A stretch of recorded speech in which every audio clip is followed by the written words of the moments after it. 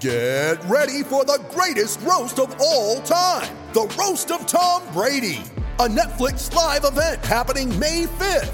Hosted by Kevin Hart, the 7-time world champion gets his cleats held to the fire by famous friends and frenemies on an unforgettable night where everything is fair game. Tune in on May 5th at 5 p.m. Pacific time for the Roast of Tom Brady, live only on Netflix. You ready? Showtime. On May 3rd, summer starts with The Fall Guy. Let's do it later. Let's drink a spicy margarita. Make some bad decisions. Yes! Audiences are falling in love with the most entertaining film of the year. Fall Guy. Fall Guy? Fall Guy. That's what the poster said. See Ryan Gosling and Emily Blunt in the movie critics say exists to make you happy. Trying to make it out? Nope. Because I don't either. It's not what I'm into right now. What are you into? Talking. Yeah. The Fall Guy. Only in theaters May 3rd. Rated PG-13. Hey, what is up, everybody? Welcome to the PHNX Rising Show, brought to you by the DraftKings Sportsbook app, America's #1 sportsbook app. I'm Ramon Chavez, joined alongside by Max Simpson. We got Owen Evans here and a very special guest in the house, Manuel Seijas. Thank you so much for joining us today, Luis. No, guys, it's a pleasure to be here. I was kind of jealous because I always look that you invite people and you never invite me, and I was like, am I doing something wrong or what? But no, that's good. It's good. It's good that you wait till I retire to invite me. I mean, this is why we toast. We're here at Four Peaks. We want to get you a bit. You know what? Let's just Cheers. Let's There you go. Let's go. Now I don't have any problem with drinking in public. Wow. Have you here, Luis, at Four Peaks in Tempe. Shout out everybody that was able to make it today. Home or wherever you're at, thank you so much. Make sure to let us know in the chat if you have any questions for Luis here. We do want to, make sure to include you as well. But let's go ahead and get started, Luis. You know, a lot of people know you for your playing career, but they may not know a lot about your upbringing, your background. You know, we talked with Juan Guerra last week, and he told us, in Venezuela, sometimes you're supposed to kind of move to baseball first and not even soccer. And, what happened there? He told us that he felt more gravitated towards soccer. Is that how you felt as well growing up? Yeah, I think my dad, being a Peruvian, of course, he pushed us, my brother and me, to soccer all the way. Of course, I played baseball. It's a must in Venezuela. I know the positions. I know the rules. I mean, it's a must in Venezuela, and I do enjoy it. But yeah, I was a more active kid. So for me, I prefer the whistle and never stop playing. So yeah, that's why. That's why my father is a Peruvian, and not only a Peruvian, a love of the game as well. So he just put that on the table for us. What position did you play in baseball? Shortstop. Okay. Were you any good? I think I was. But there was this time in my life where my mom pushed me to play tennis or golf. Oh, wow. So it was either those. So for me to play soccer, I need to play one of the other. And I did play tennis for a while. I think I was pretty good at it. But my love for soccer was too much. So it was one time, I don't know, 13, 14. I just throw the rackets on the floor and said, I'm done with this. Wow. Soccer is my thing. And that was it. So in another timeline, we could have seen you against like Federer. I don't know. I don't know if that level, but I think your education gives you some kind of work ethic. Compromise, always being there, work hard. And if I wasn't a soccer player and I went to the tennis path, those work ethics will stay the same, and maybe I could have gone far. Yeah, I mean, I'm curious because you're talking a bit about playing multiple sports, trying to figure out which one you kind of gravitated towards. What was it first like when you first started getting into football? And, I mean, did you feel like you had a knack for it right away? What was that whole process like where you're coming up through the ranks and it's like, people are actually getting attention to me, people are getting eyeballs on me. Like, what does that feel like, especially at that age? Yeah, I could feel that I was good at it since the beginning. Yeah. especially in my town. Where I struggled the most were when I was when I had my first call into a national team, and it was like a national level. You know, you are not on your city anymore, and there's the best of the countries, and that's when I hesitate a little bit, and I was like, okay, maybe I'm not that good, maybe I need something, maybe I have to do more. But since the beginning, I felt like this was my calling. You know, I knew it right away. And Juan told us that you met him in the national teams the first time, the youth national teams. What was he like back then as a kid? He was a very tough 6. Not very good. No. He was really good. He was a very physical 6, but he was very technical with the ball. I knew him when we were in the national team. Right from there, we clicked because we have the same values. We share the same vision of a lot of things, not only soccer-wise. And at the end, he spent more time with my brother. He played a lot with my brother. My brother used to play professional in Venezuela, but we stayed in contact every once in a while. We talk, and in the national team, he came in a lot of games, a lot of World Cup qualifiers, and our relationship grow from that, you know. Yeah, no, that's amazing that you can have that relationship so young, especially in the national team ranks when, like you're saying, you're meeting people from all over the place. And so once you make that bond and you're both moving up the ranks, I think it kind of gives you a little bit of an extra push as well when you're there. And Luis, so, enormously talented at a young age. You caught the eye of some people. Can you tell us about moving overseas to play soccer? Like how big of a change was that from going from Venezuela to literally, across the pond, across the world, and playing in a new league?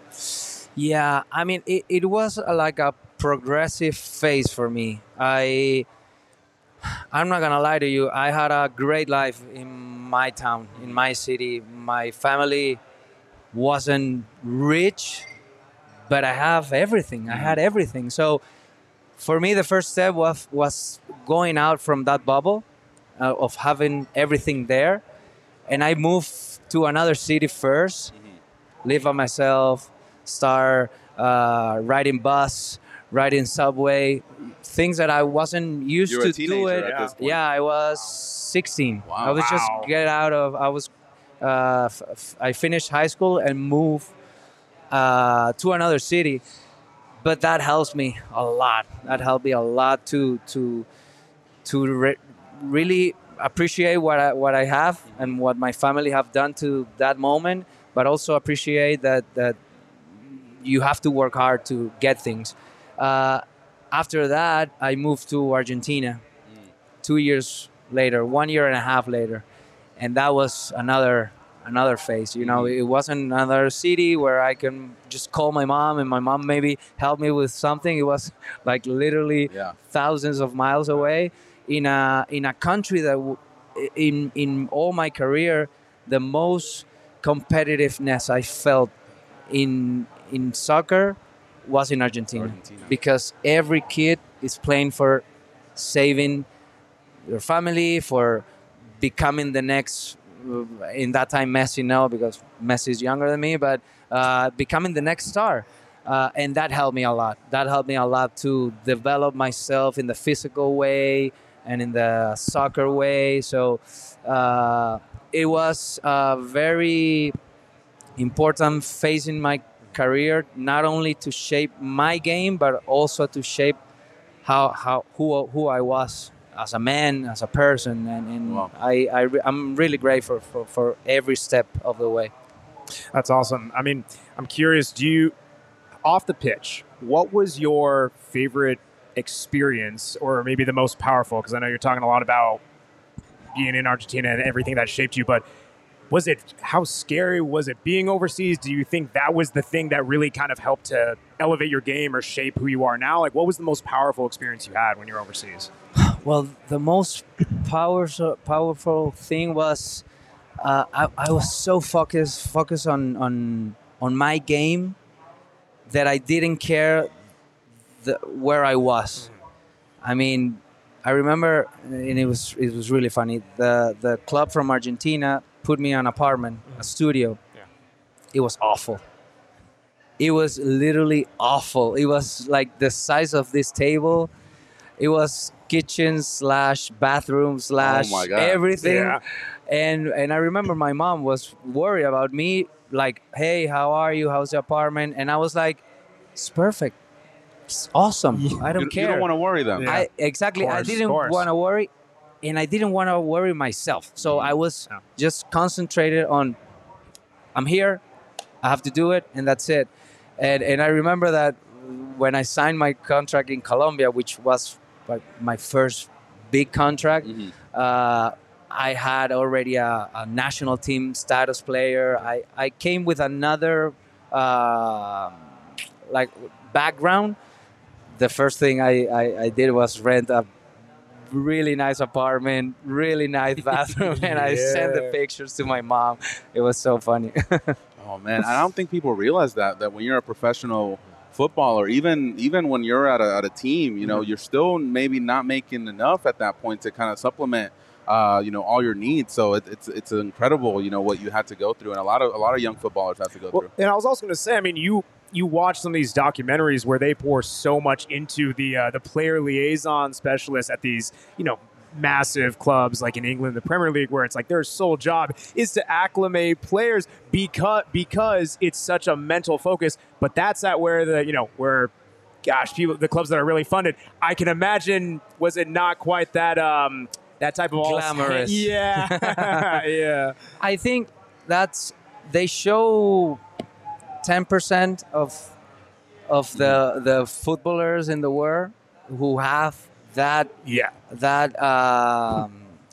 kind of glamorous and the teams are like that. I remember I thought when the COVID thing just break down and we have to do the quarantine, and this news always like, Messi, it's like giving away 50% of the contract, and Cristiano, and I love that.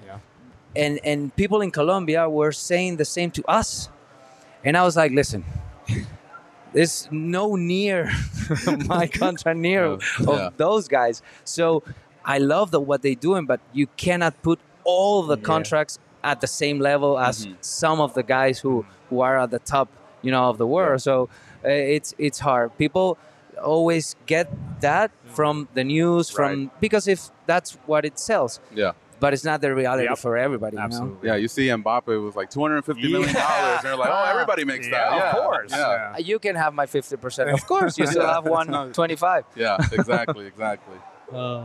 We touched on it a bit earlier. Let's talk a little bit about you with the national team.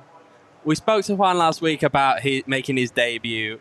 Can you tell us a bit about what your debut was like? It was awful.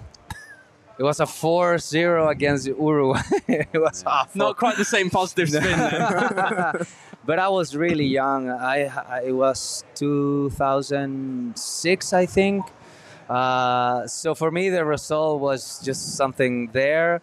The experience was amazing. Just being there with a lot of the players I've, looked up through my whole life, and being a part of that was just an experience that I've never forget. National team for me, thankfully, it's always been a part of my career. There's players, and Juan can tell you this, that you go, but maybe not all the time, and in different phases of your career. For me, I had the pretty amazing opportunity to always been in every phase of my career, being inside of that, and that I'm very grateful for that. But the experience of the first time, you will never forget. They shaved my head in South America. I think in Mexico they still do that. Here, no. When you're the rookie. When you are the first timer, they shave your head. But the thing is that it was so close to my first time in Argentina that I have already my head shave off. And the guys in Venezuela, they shave my eyebrow. So I look, oh my God. If you see pictures, I think I've tried to search on Google. Yeah. By that time, you don't have a lot of that. So thankfully, it's not on the website. But I looked awful. Oh man, that's insane. Man, when we look at your resume, Luis, insane. You know, when I'm doing research for today's interview, you know, team after team, accolade after accolade, you have an amazing career, and you've gotten a chance to play Copa Americas. You know, CONMEBOL qualifying. You know, how tough is the CONMEBOL region? You know, having to play against Argentinas and Brazil. And I was having this conversation with Owen earlier today, is that I feel it's the toughest region in the entire world when it comes to qualifying. What do you feel? let me see what Owen feels. So I was brought up on European football, where it's one team qualifies out the group. So okay. But you feel that European qualifiers are tougher? Oh, it's one team out of 6, though. That's the thing out of a group. One team out of 6 to qualify. He's not going to say, but he said it's how many qualifies? 10? 13 out of 55 teams. Yeah, no, I get it. But for me, I've been close to Europe, and for me, the CONMEBOL is different because you don't have group, so it's a round robin, away and home. You have in your same group Argentina, Brazil, Uruguay. You have their world champions, like a lot of world champions there. Then you have Colombia, you have Chile, you have Paraguay, who are, and I'm talking about a Venezuelan perspective, of course. You have countries that are way up there in the football culture, trophies, everything. So for Venezuela, it's too hard. It is really hard. Then you have the climate thing that you have to go to Barranquilla in Colombia, 110 degrees, and 3 days later you have to go to La Paz.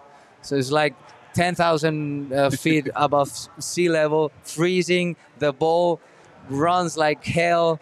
So yeah, there's a lot of things that you don't feel in Europe that South America is just it is really hard. Yeah, it's tough. And I see, I mean, in CONCACAF with Mexico, that's my experience. You know, you have teams like the USA, they have to go play in El Salvador, Honduras, these environments that they're not used to, where the ball is muddy and you're gonna have to get dirty. And that's how it is in CONMEBOL, which is incredible to get out of to make the World Cup.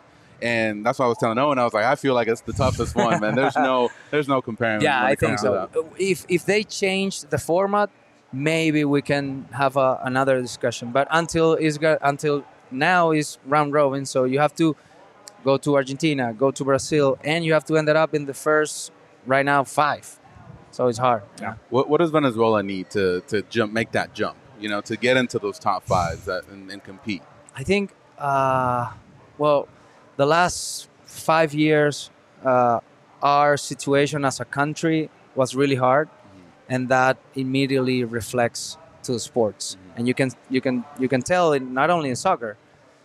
Baseball is not the same as it used to be. Yeah. The pro league of basketball the same. So we kind of the last 5 years got stuck a little bit, but we need consistent. There's an element of soccer culture. Our federation is the newest in South America, and that give you like a gap of 50 years to compete to other federations, and that I know fans is hard to understand, but that matters. Yeah. And we need to lower a little bit expectations. Like I remember we won the qualifiers for Germany, 2006. We won 4 games in a row. Never in the history had happened. We won. The next qualifier, we have to make it to the World Cup. It's not like that. A lot of pressure, yeah. And then Copa Americas, you guys have gone out of the group stages, semifinals. It's the same, yeah. But in Copa America, I think we've been more consistent. But the fans need to understand that there's a process here, and soccer, it's For me, soccer is a sport of habits. You cannot expect to just have immediate results. It's just naive. So yeah, there's that. Especially in a type of competition where you're not getting the chemistry as much with your club teammates, where it is so much of it. Hey, I haven't seen you for a couple months. Yeah, Let's go play this crucial game that decides, whether we go to a major tournament or not. Exactly. Totally. That's why the coach in the national teams mostly is a motivator, someone who can handle groups and put together things that the players can feel comfortable. They cannot do much tactical. I mean, you don't have the days. It's impossible. Yeah, fantastic. Thank you, Luis, for that. And, I just want to, again, have another shout out to everybody there that's at Four Peaks. Look at that. Thank you for joining us, Tian. And thank you to Four Peaks for allowing us to do the show here, Four Peaks Brewery here in Tempe. And we got some more events coming up later this week with Four Peaks. Yeah, of course. Well, first, I want to shout out Four Peaks. Thank you guys for hosting us every last Wednesday where all of our shows go live. This is the first time we've been live here. Thank you, Luis. Thank you to Luis. We're very, very psyched to have you here live. I told you guys, it's ironic. I've always been so careful in my career that doing this show behind this is kind of ironic. No, I hear, man. Thank you for those of us in attendance. I know you guys are appreciating the $3, the first round that I bought everyone. So, cheers to Max. Thank you, Max. Yeah. Oh man, yeah. If anyone else who came late, just go up to the bartender up front, let him know Simpson, and we'll take care of first round. $3 kilt lifter and wow wheat pints only. I'm watching you guys. But yes, we do have a couple events, and Four Peaks has a couple events coming up. So first thing.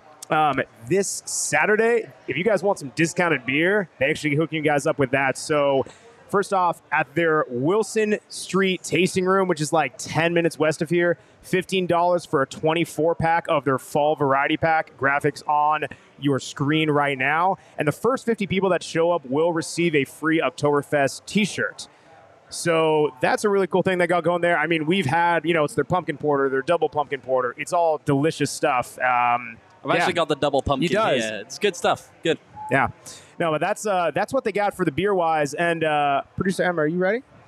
You got the stuff? You got the link? Okay. I think we're ready with a little announcement with some events coming up, because we were talking about international football, and it is World Cup coming around. So I think this is a great time to announce that we are going to be having every single USA and Mexico game. Watch parties here at Four Peaks. Producer Emma just going to drop the link in the chat. But yeah. Maybe I'll join. Yeah, let's go. Let's go. Look at that. Okay. We're gonna be here. So.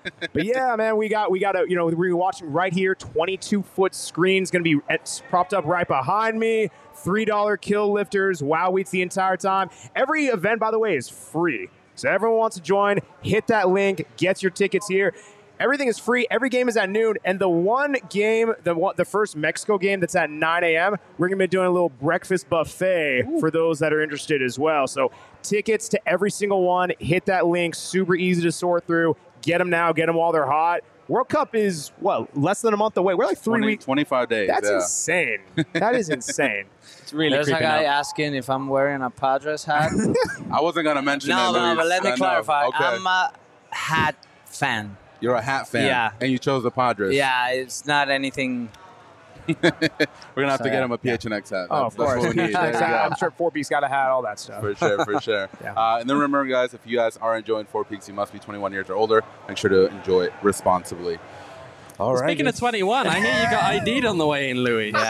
Yeah. You said earlier this season that your metrics were looking like you were in your early 20s. Well, clearly the door staff think the Wait, same. he got ID'd outside? Yeah. Is that what happened? Yeah. Wow. Yeah. Swear to God. But that's, my wife just hate that. Because it's been like that since I'm 36. Imagine how it looked like when I was 17 or 18 when I was just trying to get to clubs. It was impossible. Impossible. Did they think it was a fake ID? Yeah, totally. And they on purpose said, oh, okay, no, tonight we raise the age. It's 25. Oh, wow. Go. Yeah. So, That's not good. Oh, man. But Luis, continuing the talk with South America, Santa Fe, club legend. You were there 3 stints in there. what does that club mean to you? Obviously, it's a huge part of your career as a footballer. What does that club mean to you? It's been my life, actually. When I first signed, I never thought it was gonna get to that point. Usually, when I discussed to my agent to go to Colombia, I have my doubts, but really we were gonna use that as a jump to another league. But I was so in love with the culture of the club, the history of the club. When I arrived, the club has had a dry spell of 37 30 years, right? Yeah. It was the first big team. It was the first professional champion of Colombia, and they won 6 in a like 20 years period, and then stopped. Like, it was insane, and to see all the fans, all the people just going season after season, like renewing the faith and fighting with the other team of the city, making fun. It's hard. It was hard. So I fell in love with that, and every time I went out to play, I felt like I was playing for them. I felt that pain, and that year we arrived a group of people who really fell in love with the club and put the club first, even though, because we had offers, I had better offers. Omar, the Argentinian, the 10, who is like the biggest man in the history of the club, had offers, and we decided to stay because not only we love the club, we enjoy the day-to-day basis. Like, I was talking about that in a Instagram live last week, that's the thing that I am gonna miss the most: the day-to-day, the locker room, being there, making jokes, talk about life, about whatever, you know. And we create that, and after we create that, trophies start coming, and when we end the dry spell, and we won. We played like I think 10 finals in 10 years. It was insane. We lost a couple, but we ended up winning everything. We, in the domestical part, we won the league, the cup, the Super Cup, and then the dream of the president at that moment was, okay, we need to win an international cup. That's how you finish the circle. We went to the semifinal of Libertadores 2013, then quarterfinal 2015, and then that same year we ended up winning the Copa Suramericana, which is the biggest title in the history of the club. So for that group, it was and I believe that your team was the first one in Colombia, right? To ever do that. Yeah, That's Nacional, they lost the final, and then we ended up winning for the first. Tell us about that competition, because we hear about Libertadores, we hear about Sudamericana, but for you to win that trophy and bring that to Colombia, it must be an insane feeling, and it's not an easy competition. You're playing against teams from Uruguay, Argentina, everywhere. It was a tough tournament because at that moment you didn't play group stage, so it was knockout rounds since the beginning. So you had to win, like, to get to the final 7 knock stages. We start and you see it too far. Like, you start playing and we won, but you never know. These are home and away too, home right? Home and away. And you start thinking about, there's a long way. And then you just, on the blink of an eye, I remember because they put the cup for an exhibition in Bogota. But it was like, I don't know, second knockout round. It's still a long way. So I talked to one of my best friends. We were walking in the field and we saw the cup. And I told him, like, look at that. Can you imagine? And we were like, let's play. Come on. When we were in the semifinal, we were like, oh my God, right there. we're here. Like, you can't tell, but you just go. And when we arrived to the quarterfinals against Independiente of Argentina, which is a giant, at that moment we thought, okay, we can maybe had a shot at this. We got another special guest in studio. A cameo. That's how you call, right? How you doing, Greg? What's up, mate? He's going on. I think he's jealous because he was one of the guys we interviewed. How you doing, brother? Good to see you. You heard that Max was offering free pints and immediately. That's what it is. He sent me a message like, "Oh, is this free beer? Oh, okay, I'm going." And yet, Owen fails to point out it's the first round, but I got you a beer. I got you a beer. I appreciate it, Greg. Thank you for coming. Yeah, we'll call you in right now in a few minutes. We've got some questions for you as well. I get to see Greg Hurst here. You never know what's going to happen to PHNX Rising Show, right? So good to see you, Greg. It's probably a nice surprise, him popping up behind my shoulder than Saul all those other times. That's true. That one's scary. Yeah, seeing Greg.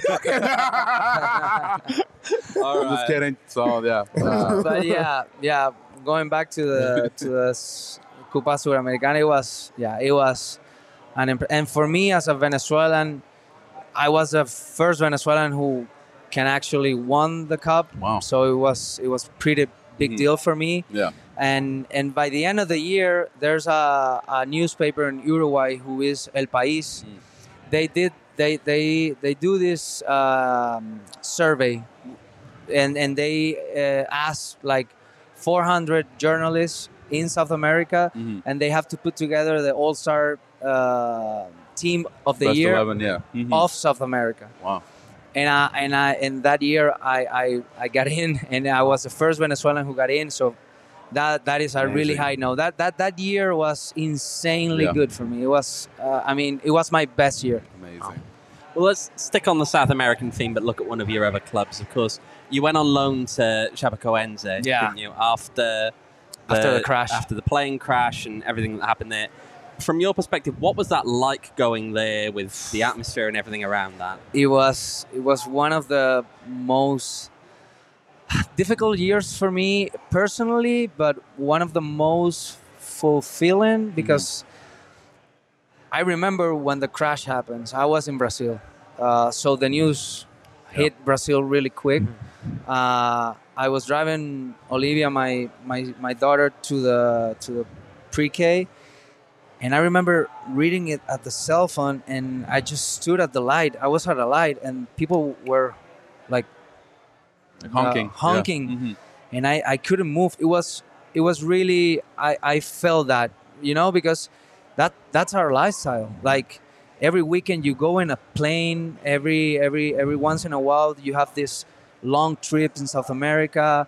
So I was like, man, this is hard. This could happen to me. Yeah. And my wife, the same. She cried like for 3 days. Yeah. So when I was in Internacional, on the plane, there was some academy kids from Internacional that used to play in Chapecoense. So at the club also, it got really, really sad. When I get to the training facility, everybody was really sad. So when in April I received the call from the new general manager who was rebuilding the whole team because it was only 4 players when the crash happened.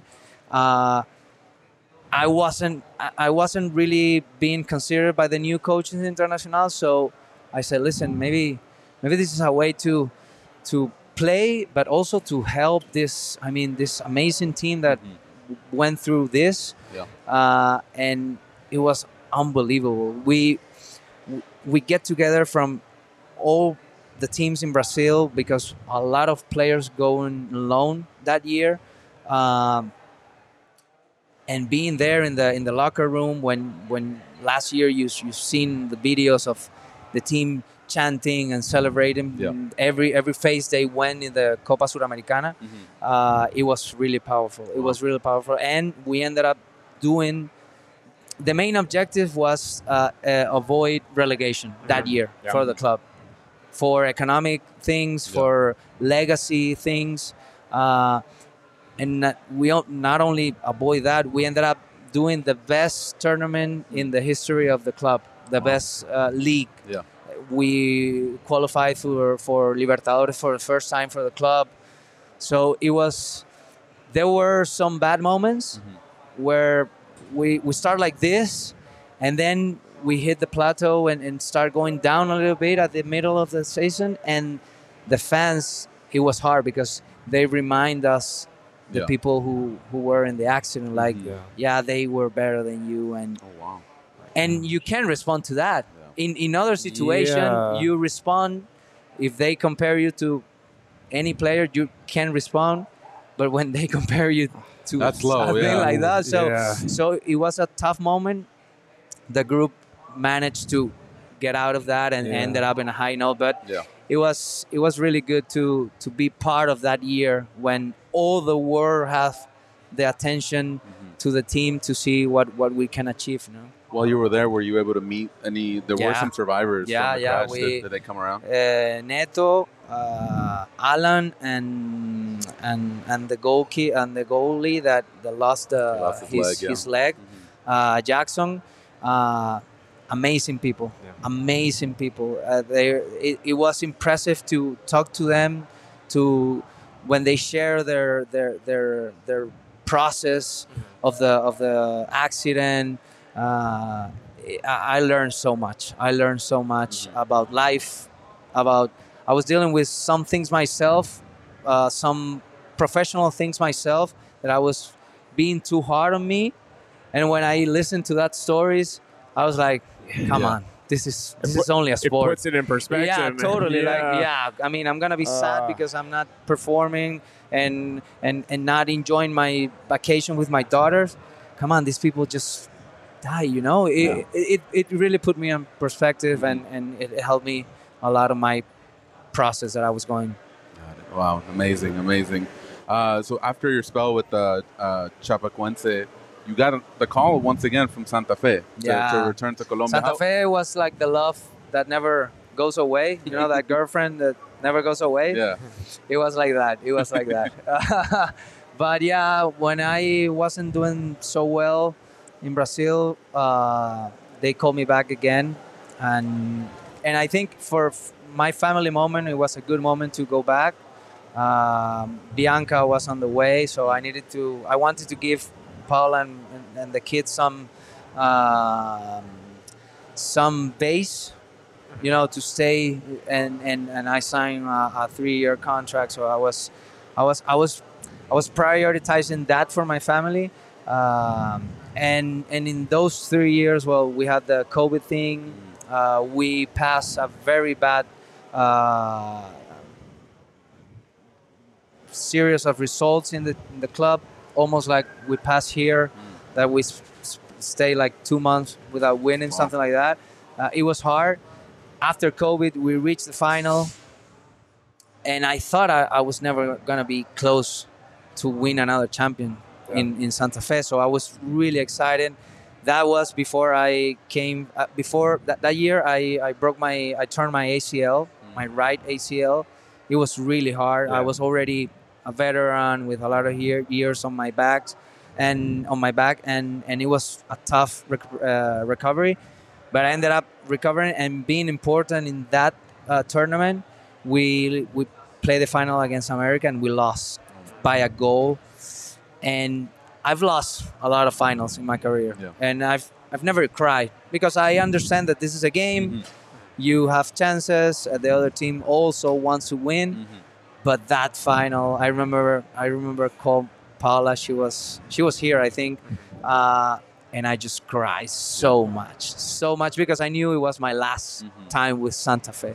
And that was my last stage, and that's when I always realized that you as a player are an asset, and as an asset you are valuable until you give something in return.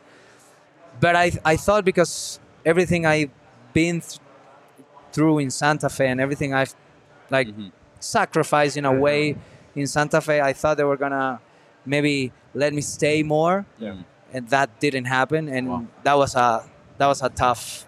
That wouldn't really hit you, like, hey, you know, this is a business. You know, that's the first time. Like I said, I knew I've been doing this since I'm a kid. I know that this is a business, but having from Santa Fe, it was a really tough pill to swallow, you know. But yeah, that's the way it is. Yeah, and I mean it's quite the transition going from playing in that final, having all the experience, especially with the club, the girl, the girlfriend that's always there, the love that's never lost. And then you go to, oh, hello. Yeah, I saw you coming around the corner as well. Nice try. I'm used to your charade, buddy. No, but, you then have that transition where you go to Rising, and it's your first time, playing in America for a club like this. What was your mindset going in? Because, you're wanting to compete. You know that, hey, I still got it. I still am a very valuable asset to this team. But at the same time, USL can historically be a bit of a younger league. Yeah. You definitely have a lot of experience that a lot of the younger guys in the locker room can really value from. What was your mindset? How do you balance all that going into a season where just coming off of the highs and lows of what happened the year before? I think I left my ego in Colombia, and that was a huge step for me at that moment. I remember Juan, he was an assistant at that moment, and he called me. Juan knew my career, knew my experience, but he told me, like, listen, they want to see you. Like, they want to do a tryout. And and he was like a little embarrassed about telling me this, but I was like, listen, what the heck, I've never been in Phoenix. I might have, get to know the city. Yeah. Being there for a couple of weeks. I was also in that transition to, okay, should I stop? Should I keep going? Paula the same, say, listen, go. You don't have nothing to lose. Maybe you don't want to stay. Maybe you decide that you don't want to play. So I came with, I don't need to show my rings. I don't need to do that. And I remember John, the first guy I stepped on when I entered the club was John, there. And then after a week or two, he told me, like, I thought you were a tryout kid. Like, I didn't know you. Young? Is that it? Also that. But I think it was really nurturing. How do you say it? Nurturing? Yeah. Nurturing for me. It was really nurturing for me because, I wanted to prove myself on the field. Usually when you are old and you are a veteran, you don't try as much to do that because you have all the things you have done in your past. But in this case, it was a challenge. Yeah. Actually, it was a really good challenge for me. Like, okay, I want to see what they think when they see me on the field. Yeah. And from that day, I tried to enter the locker room being respectful of the hierarchies, being respectful of the guys who had more years in the club, and trying to, little by little, just show them that I could say something. I could say something to maybe Arturo. I remember was one of the first guys I tried to pass a tip. I saw it in a training. He was not controlling maybe the right way, and I told him, listen, maybe if you've changed like this. And he was like, oh yeah, maybe that's right. And from that moment on, it was really good. Of course, you always have that competitive guy inside you, and I always wanted to play, and this year was the same. But I think this year helped me to re-engage to that amateur part of myself when I was a young kid. Gotcha. I mean, this year, of course, was a tough year. Yeah. Not necessarily the best year to hang up the boots at the end of. You don't get the fairy tale finish with the trophy lifting. But how important do you think your role was off the field as one of the more experienced players compared to some of the younger guys on the team? I think it was good. Me and the other grown-ups in the locker room, if you can say it like that, we tried to keep everything together through the tough moments. Because in the tough moment, it's when you have a lot of young guys, everybody's going different directions. So I think Darnell, in that sense, made a huge role, play a huge part of being the captain. And, we are in the storm, we have to stick together. And that's it. It was a hard year. I know it was a hard year for the fans as well, who were not used to a season like that, and I use this space to say to them that we know that, I know that, and we never took that for granted. So it was hard for them. It was also hard for the group. It was not easy. I know here in the USA, like I said, you can separate your work then from your life, but I know it was tough, and the group wasn't happy about what was going to happen. How do you say it? Sorry, my English. What we were going through the year. But at the end, I think you have to use these moments to reflect on the things you have done in the past. And not only on the field, also off the field. I think this is a good moment to maybe, okay, what do we need to do to keep the pace of the guys that are on the top? Okay, are we still growing every year to year? What do we need to do? And I think this is a bottom, and now it's gonna be high. The next year it has to be a different image of the way the coaching staff develops the tactical systems and everything that surround the play, and also from the front office part as well. And aspire to win the thing that you want to win, that is the championship at the end. I mean, going through a tough season, you got really close to your teammates. You can see every day, some people are growing leaps and bounds in their career, especially if they're young in their career, just starting off.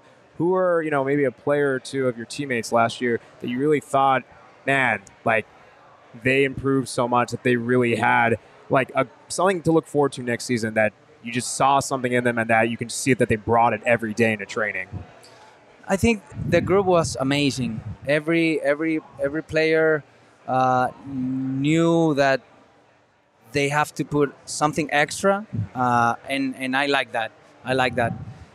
You have to lead by example, and that is my motto. That is the thing that I've always tried to put on my career, and I was always every day one of the first guys. Aiden was always the first. I could never beat that guy. Never beat that guy. He was so early. But when you have this type of veterans on your team, the young men have to keep up. They have to be. I mean, in a training, in a practice, if the young guys are not the one who are putting the most numbers on the GPS, something is wrong. And I think the young kids try to keep up, and that's a good thing. I think Arturo have a lot of potentials. He struggled this year with the injury and not being able to maybe put the numbers that he put the last season.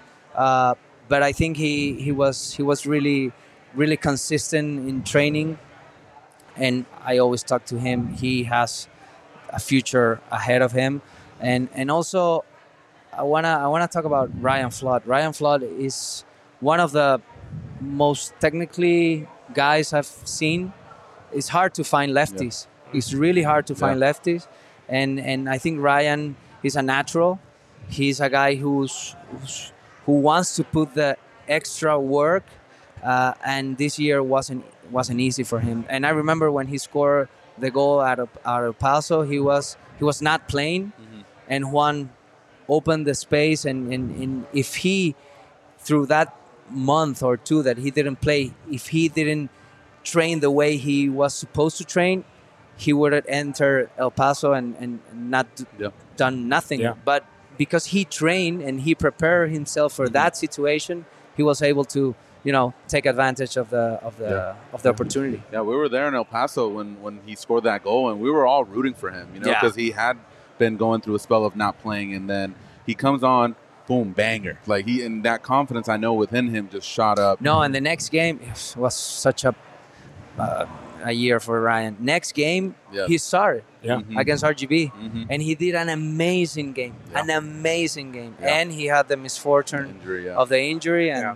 that was We it saw for him. him. He was exhausted. He was going up and down. We noticed Amazing. that as well. It's like, he needs to be on the field, So, yeah, tough to see, and hopefully he can come back next year and perform as he does. So, all right, y'all, let's take a quick break and talk about our friends at DraftKings. If you guys haven't yet, make sure to download the DraftKings Sportsbook app.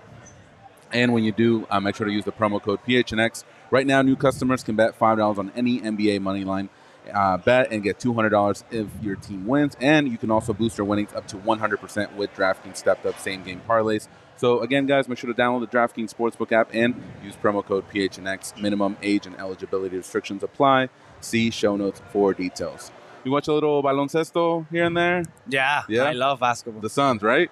Okay. Yeah, because with the Padres, you might be giving the wrong idea here. So we're not sure. No, I love basketball. I think it's an amazing sport to watch live. Yeah. I mean, it's such a boom, boom, boom, Mhm. and I enjoy it a lot. I saw.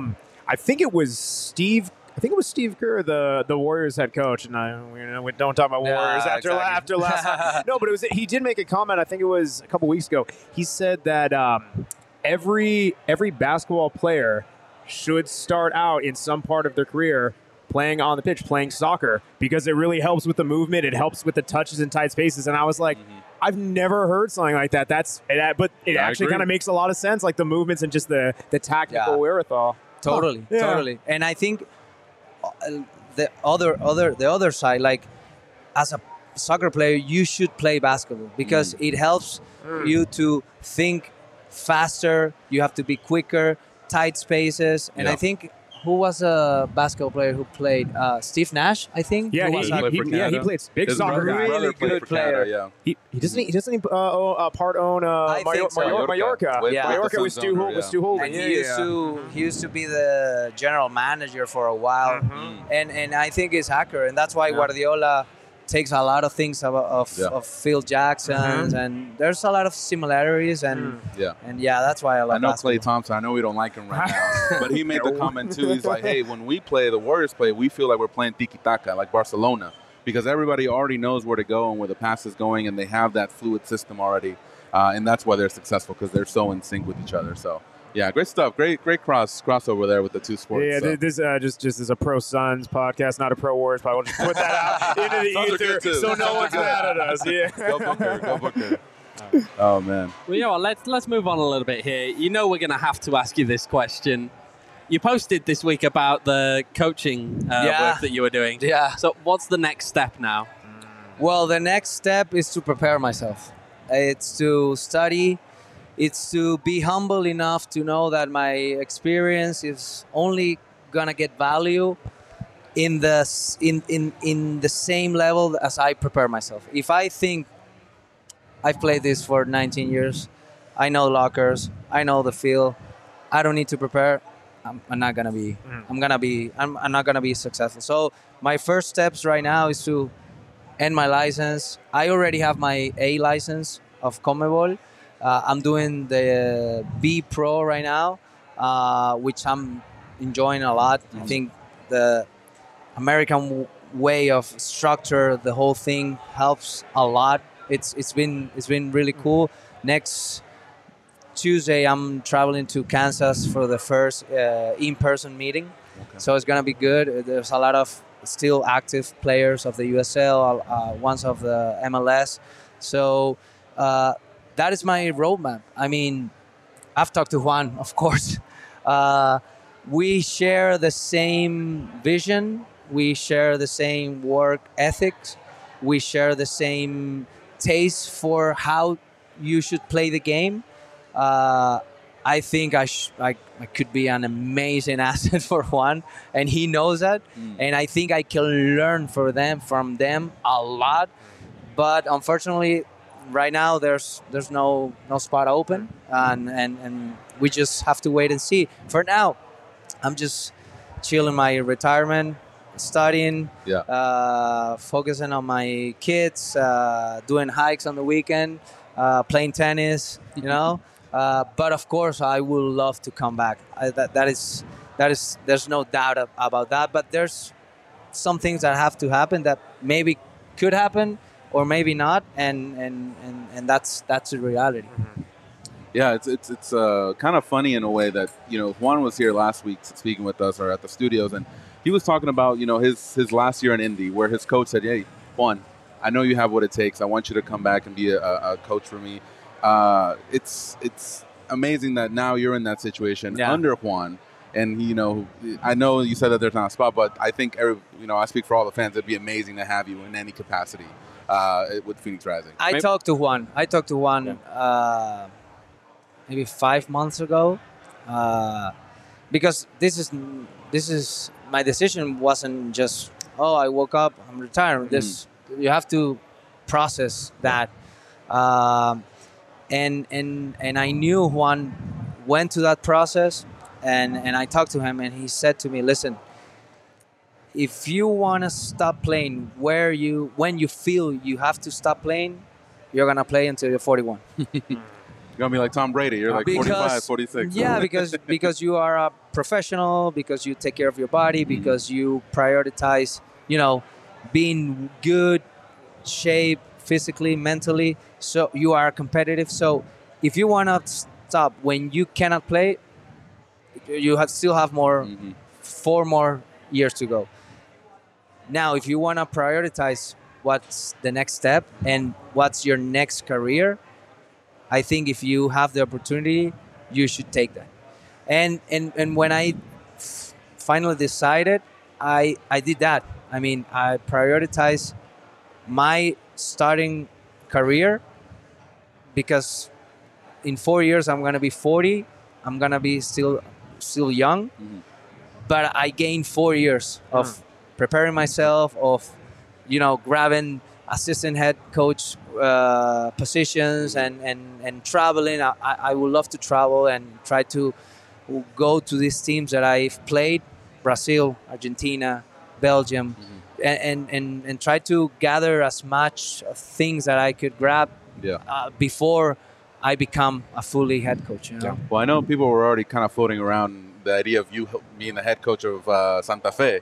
That's what I've been seeing on Twitter and stuff like that. So, I mean, I'm sure you'll get there, with your continued work. So, fantastic stuff here, Luis. Thank you so much again for being here. Last quick break here. We want to talk about our friends at OG's. If you guys haven't yet, make sure to check them out. ogsbrands.com. Pick up they got their new sleep edition gummy. So if you guys need a little bit of rest, make sure to pop one in before you guys go to bed. And I'm always slacking with it. I'm gonna do it soon. I'm always a little bad with the OGs, but you guys can not be like me and go to ogsbrands.com and purchase your very own OGs. And you can also purchase their products at your local dispensary. I also want to shout out Hertz Donuts, who provided our group with some nice donuts. And I don't know, man, OGs with some Hertz Donuts. It's a pretty nice combo right there. Yeah, but for sure. Yeah, shout out everyone who's helps us out and makes this show happen. Appreciate you. Yeah, for sure. Shout out to them.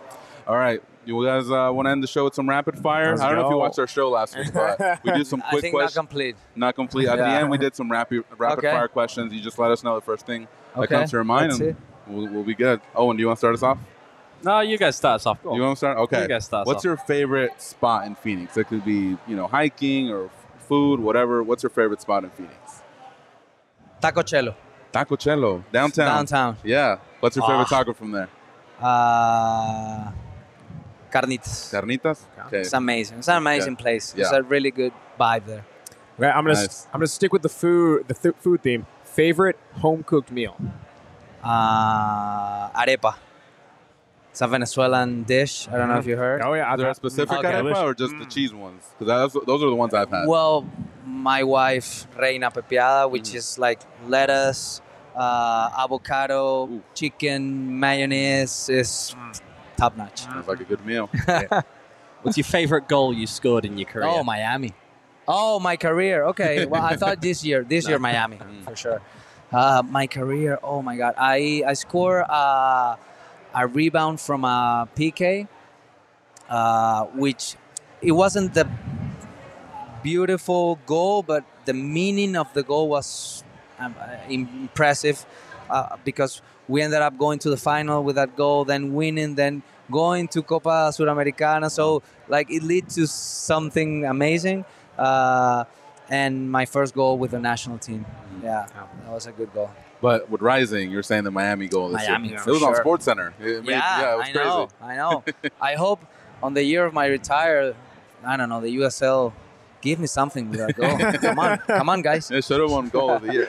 Quick question about that, because it looked this season like every time you had a chance just with that left foot, you were just hitting it. And in the last game too, it seemed like your teammates were just saying, "Go and get the ball. Go ahead and hit it." I remember when the second time I went to Brazil from Santa Fe, they made this huge say goodbye game for me, but it was an official game, so it was like organic. Like the people just go to the stadium, and every teammate passed me the ball, and I shoot from everywhere, and all the stadium you can feel like the oh, come on, put it in. And when I did score that game, it was insane. Like it was an explosion. That's how we were in the last game. And in the last game, I felt the same. Aiden passed me the ball. Santi was always looking for me.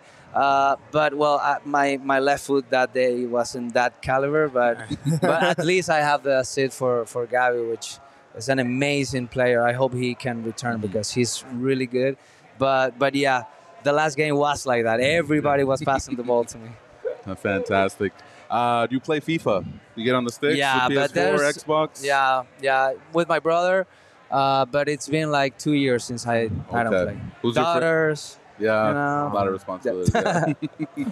Who from your this Rising team this past year? Who would be someone like if you can play them one-on-one, whether it's FIFA or in real life, like just maybe a little like, hey, let me see if I can dribble past you. Who's that person for you? I'm gonna say my man Darnell. Yeah, because he's really tough. But when you pass it, I don't want to go easy. I don't want to say a striker who are not used to. I wanna face the best one. So Darnell for me. Nice. Who's the toughest player you've ever come up against in your career?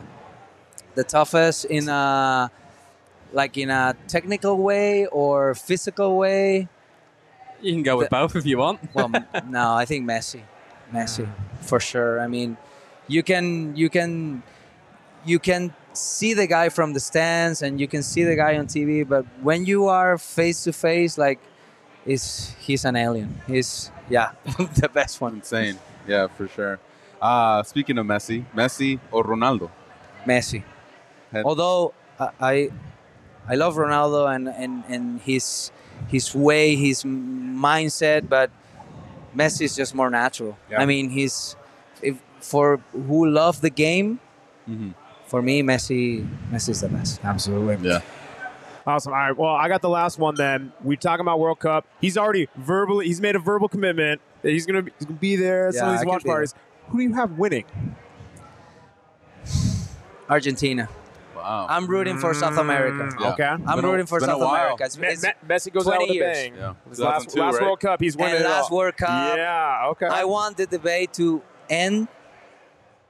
And if Messi wins the World Cup, I think the debate... Greatest of all time. I mean, that second second Mexico group stage game, the Saturday, where it's Mexico versus Argentina, that's going to be insane here. Yeah, it's going to be good. That's a great pick, though. That's a great pick. Yeah, it's going to be tough. It's going to be tough. World Cup is a different thing than Copa America, than qualifiers. But I think he and Argentina team they're going to get there in a great momentum. Yeah. So let's see what happens. And I hope it's a South American team. Absolutely. Yeah, for sure. All right. Luis, thank you so much for joining us today. Really blessed to have you Sorry here. for my English if I got stuck a little bit. Fantastic. My wife is going to laugh, I know. My friends always make fun of me because once I have a few, I start speaking Spanish. Okay. That's how it happens. So, but thank you so much for being here. Max, Owen, great questions. And everybody here at Four Peaks, thank you so much for having us. And we will be back next week for another show. Again, thank you so much. Yes, sir. Cheers. One last cheers. Cheers, Jeff. Cheers. Thank you, guys. Thank you so much. Until next time, guys, thank you so much for tuning in, and we will see you next time. Bye-bye.